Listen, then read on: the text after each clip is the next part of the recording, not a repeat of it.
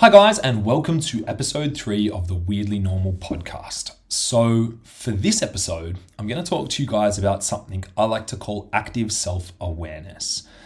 Active self-awareness is basically a dedicated and directed process through which we get to better know ourselves. Sounds like a bit of a weird and whimsical kind of notion, but it's something that I'm super duper into.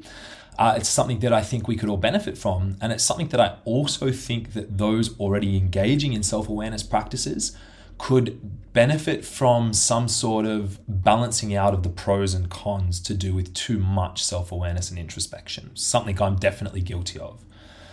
Before we get into that, give you guys a little life update from me. So it's been a bit over 3 weeks since bit over 3 weeks or just about 3 weeks since I first got here to Iceland. And first of all, that's now the second longest I've been in one place for the last 8 months, which is kind of nice. It feels cool to be unpacked and not living out of a suitcase for the first time in a while, not feeling transient as well. What I've really enjoyed so far has been the routine and the access to as many incredibly intelligent and successful people as I do on a day-to-day basis. Every member of the team, Yami the coach, Frederick who's coaching us as well, and all the other people that I've been around at CrossFit Reykjavik have just been phenomenal resources in terms of not only athletic development but personal development as well. And that's an environment in which I thrive in. It's kind of like going to school every day that we go to the gym, which is very different. You are mentally switched on from the time that you arrive until the time that you leave each session. That's something that I'm definitely not used to when it comes to training. Training's always just been you train, you hang out, you muck around, train again, hang out again, and then off you go. So that has been very interesting in terms of how tired I feel after a day of training. Even if the demand of the actual physical exertion isn't super high, I'm getting used to the idea of being physically and mentally working the entire time that I'm at the gym. Something I have struggled with is definitely adjusting to the temperamental weather, mostly to do with the fact that because the weather is so all over the place, your ability to just kind of get out of the house, walk around, see sights, engage with other people, go new places is quite limited because you don't really want to walk around when it's bucketing down with rain or snow or blistering cold winds, particularly if you're not used to that cold nor have the appropriate clothing. And as a result of that, and also just how exhausted we are after training, I've just been spending a lot of time kind of on my own here in my room, which now is beautifully getting some sunlight. The days are longer already. Even in the last 3 weeks, it's crazy how much they've changed. However, someone like me, when I'm alone with my own thoughts for a long period of time, they will inevitably start to get a little dark and a little anxious, let's call it insecure, self-deprecating, and I can start to really spiral. And I felt myself definitely doing that towards the end of last week. I think the pressure of, even though it was just a fun exhibition competition, the pressure of going into a competition on the weekend, particularly paired with Annie, who's obviously just incredible, was just adding to that. And I, certainly wasn't my best self at the end of last week nor on the weekend. However, had a wonderful weekend, wonderful Sunday where I got out of the city. I was able to go for a drive, get out into nature and take a little bit of time to sort of stop, reset. And I feel a lot better with that. I've also started therapy again via, telehealth therapy, which had a really good session. Actually thinking of switching to a different type of therapy with a very different intent. But I'm really excited reading a new book. I have been listening to a couple of new podcasts, a lot to do with like emotional regulation, which is kind of the path I'm on at the moment, looking at my emotions more, not critically or critically, and also with a bit more kind of focused intent on that. So that's what's going on in my world at the moment. Training's good, little bit of a back niggle, still got this cough that's kind of lingered since I first got here, but these are all small things that in the scheme of things, training's going great otherwise. So anyway, getting to active self-awareness, so I guess that was a good little segue into active self-awareness, because having that being able to kind of articulate what's going on in my life is something that I feel very comfortable with. And it's something I feel comfortable with because I've spent a lot of time on introspection.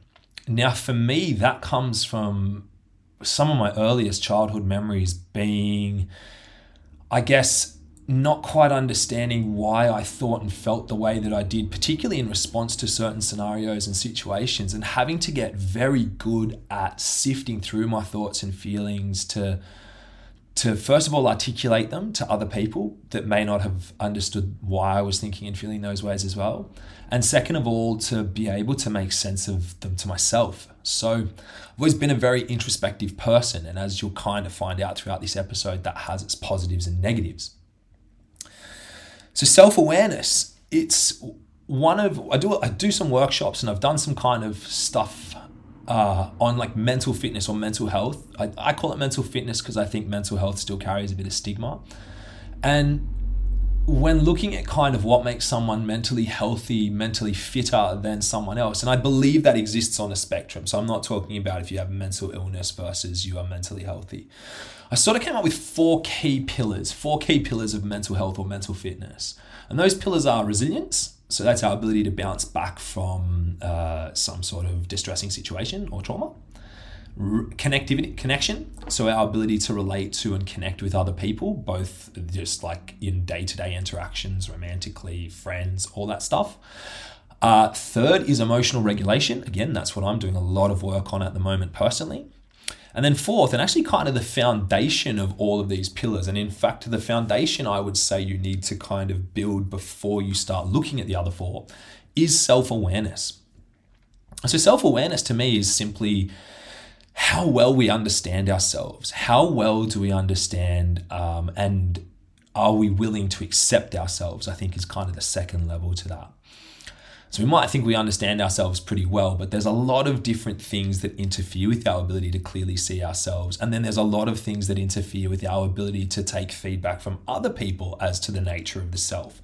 And that's where it becomes quite tricky to really get down and get to know. So what is it there is to know about each other? Okay, well, what are your triggers and your traumas? That's a big one. So what's happened to you in the past? How does that show up in your day-to-day now? What are your emotional responses to that? What are some positive and negative coping mechanisms you've got from that? Those are all things that are probably going to be subconscious or unconscious at this stage that we're trying to figure out. And then we've got our more conscious stuff. It's like, what do you like? What do you dislike? What do you enjoy doing? What do you get fulfillment out of? What are your values? Values is a big one. And what are your core values and core beliefs? They're huge. I used to poo-poo on that whole idea of values being anything, but when you start to really dive into therapy and you start to really dive into getting to trying to change and level up yourself, you'll really start to understand the importance of being able to have very clear core values, because value-oriented behaviors, that's how you change maladaptive behavioral patterns. You direct them towards things that are going to move you towards a place of either existing as a person that exudes the values your core values, or towards pursuing those core values in some sort of meaningful action. So when it comes to active self-awareness, like I was saying before, like I've felt very dysregulated recently. And as a part of that, particularly last week, I started to go back to meditating. Meditation is, for me, a form of active self-awareness. What I mean by that is, by choosing to meditate for 10 minutes per day, and that's what I start with, I am choosing to engage in an activity in which I sit with myself. Now, I use a mix of guided and then just unguided, so I'll just put some music and a timer on. Guided meditation is great because it takes the stress off me to have to guide myself through it. Unguided is really good for just letting my thoughts and feelings flow freely and exploring them. And so I've been doing the 10 minutes of guided meditation each day, but I decided the other day I wanted to nestle in and do a big 45-minute of unguided. It's really hard for me to sit still for 45 minutes, but man, I went on a journey. I just put on some music, had a pen and paper next to me, and just kind of let myself think. Anything that was a really pertinent thought I wrote down. Anything that was kind of whimsical, I just let come and go. And that kind of allowed me to really sift through how I was feeling about a variety of different things. Now, the beautiful thing about combining meditation with journaling like that is meditation gives you that time alone with your own thoughts. Journaling those thoughts gives you some sort of tangible point of reference to sift through those thoughts. If you're someone like me, I'll often have a really strong thought or urge, or I'll remember something or I'll think something and I'll be like, fuck, I need to remember this. And so I often have the urge to write it down straight away. And I have to write it down because otherwise it'll float around and then it'll go. And I'll remember I had that thought, but I won't necessarily remember exactly what it was. That's journaling, that's ad hoc journaling. So journaling gives you an opportunity to write down those thoughts and feelings. And why that's so powerful is if you've journaled regularly for a period of time, if you're sort of stuck with something because there's some sort of big life event that's come up and there's some sort of issue and you're not quite sure how to make a decision around that, you can go back and look at your journaling and you can kind of start to look for themes and patterns. And those themes and patterns, they can be positive. It can be things that regularly happen that make you feel good, or they can be negative, things that regularly happen that make you feel bad. And if you can start to piece together those different themes and those different kind of, I guess, positive thoughts and negative thoughts, you'll start to, it's a really good kind of way of getting to the bottom of, first of all, figuring out what some of your core values are. And your core values can be sort of approach or avoid. It can be things you want to work towards or things you don't want to work towards and you want to avoid. And if you're able to kind of do that, you can start to look at, well, okay, if you've got some sort of big decision to make, if you look at what things have happened in your past or thoughts and feelings you've been having regularly, you can use that to then guide your choices. You can use that there. It's about building a relationship with yourself. It's about getting to know who you are and then starting to create your habits on the top of that. I think a lot of people, particularly in the fitness space, they're very habit and action oriented, and that's a really great thing to be. However, if you're just kind of, and I'm guilty of this at times in my life as well, throwing mud at the wall and hoping for something to stick. And what I mean by that is just taking action, trying to start new habits, trying to implement new behaviors, but those behaviors aren't actually congruent with your most authentic self, then you're going to start self-sabotaging at some point in time. And what we're going to then accumulate is a lot of what we perceive to be little losses, so little failures where we don't meet the goals or expectations we set for ourselves. And it's not necessarily indicative of us being not good enough or not mentally strong enough. It's simply that we're trying to act in a way that goes against the very fabric of who we are as a human being. That's where the active self-awareness comes in. Another brilliant way that you can do that as well is through therapy, is through going to speak to someone who is an objective observer of what you tell them. Now, this is, an extremely big one for me as well, is you've got to be willing, if you're going to therapy, to let that person into all of you. And it's something that I'm certainly guilty of in the past, is to kind of go to therapy and you've got an issue you want to work out and present that issue, talk about that, and neglect other things that are going on in your life or other important pieces of information. And that's kind of no different to talking to a friend or someone that's not objective. And it's really wasting your time and money, to be fair, because you just kind of, you could go online and you can find that self-confirming biases and stuff like this to kind of support your own beliefs as they are. But I guess that process of self-awareness, it takes time. It's also about, the other thing as well when it comes to self-awareness is our personality types. Personality typing is something I'm fucking fascinated with. So there's 5, I like to use the big 5 personality model, and there's 5 big personality traits. They're openness, conscientiousness, extroversion, agreeableness, and neuroticism. It is the most scientifically researched and validated form of personality. So what you want to do is, if you can kind of understand how those different personalities work and your type, we could do a whole episode on that, but it's a cool thing that you can do to also improve that self-awareness, is to understand your personality type. And yeah, I think I probably will do an entire episode just on that in the future, because there's so much in that. There's so much in that shows how different we all are. And because we're all so different, how unique different types of information and different approaches to doing things should be. But yeah, that's a topic for a whole other time and day. I think Developing a self-awareness practice, so making sure that you are doing something that's active and consciously working towards better self-awareness regularly, is the most important part of all of this to take away. And I guess on the flip side of that is, and this is a tricky one to talk about, is the idea of self-awareness also potentially becoming a negative thing. So there's a great quote by Nietzsche that I really like, and it's, if you stare into the abyss long enough, the abyss stares back into you.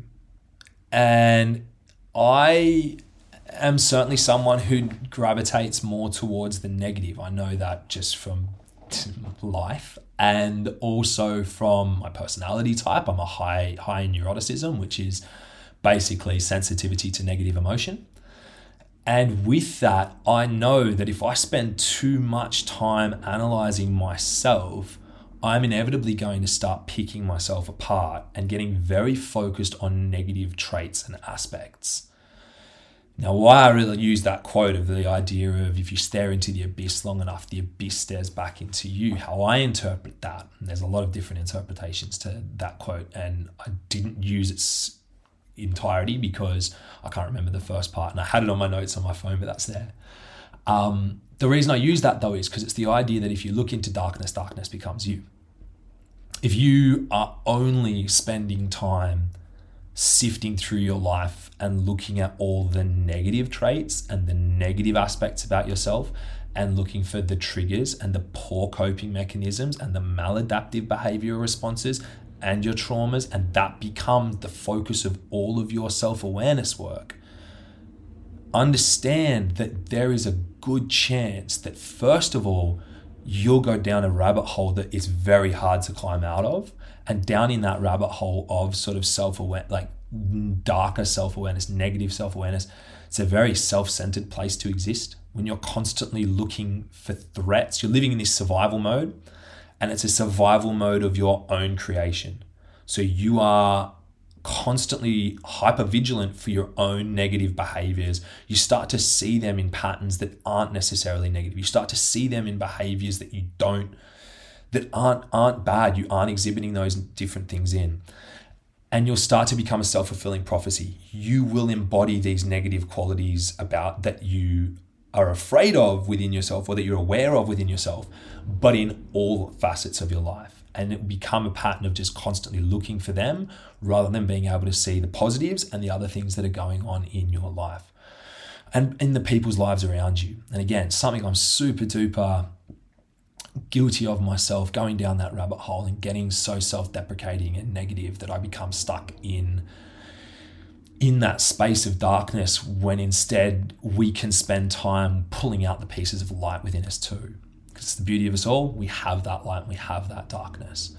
So when you're doing that self-awareness, when you're doing your journaling particularly, I never used to do prompted journaling. I used to prefer to just do ad hoc, unguided, but I've found that it's very powerful and a very necessary thing for me to use prompted journaling. Because if I don't have prompts to force me to think of positive things about myself and positive experiences, I will inevitably spend that time just being self-critical. And so positive journal prompts can be things about what's something positive about you, what's something you did well, what is something that you enjoyed. And this is like a day-to-day thing. Like, what's something you enjoyed that day? What's something you did well that day?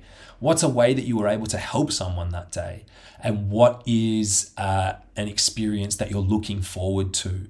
Making sure that we balance that positive and negative when we're doing that active self-awareness work is super important, because we want to be able to develop ourselves. We want to be able to figure out the negative aspects that we need to work on, but we also want to make sure we're able to anchor to those positive things, because they're also going to influence our ability to behave in a productive way, and our sense of self-worth and our ability to want to continue to move forward and push through dealing with the negative stuff. Anyway, hopefully there was a couple of little bits of information that you guys can take away. As always, please understand these are just my thoughts and feelings and opinions, and as such, they are not a substitute for getting professional mental health help. Thank you guys. Have a great week.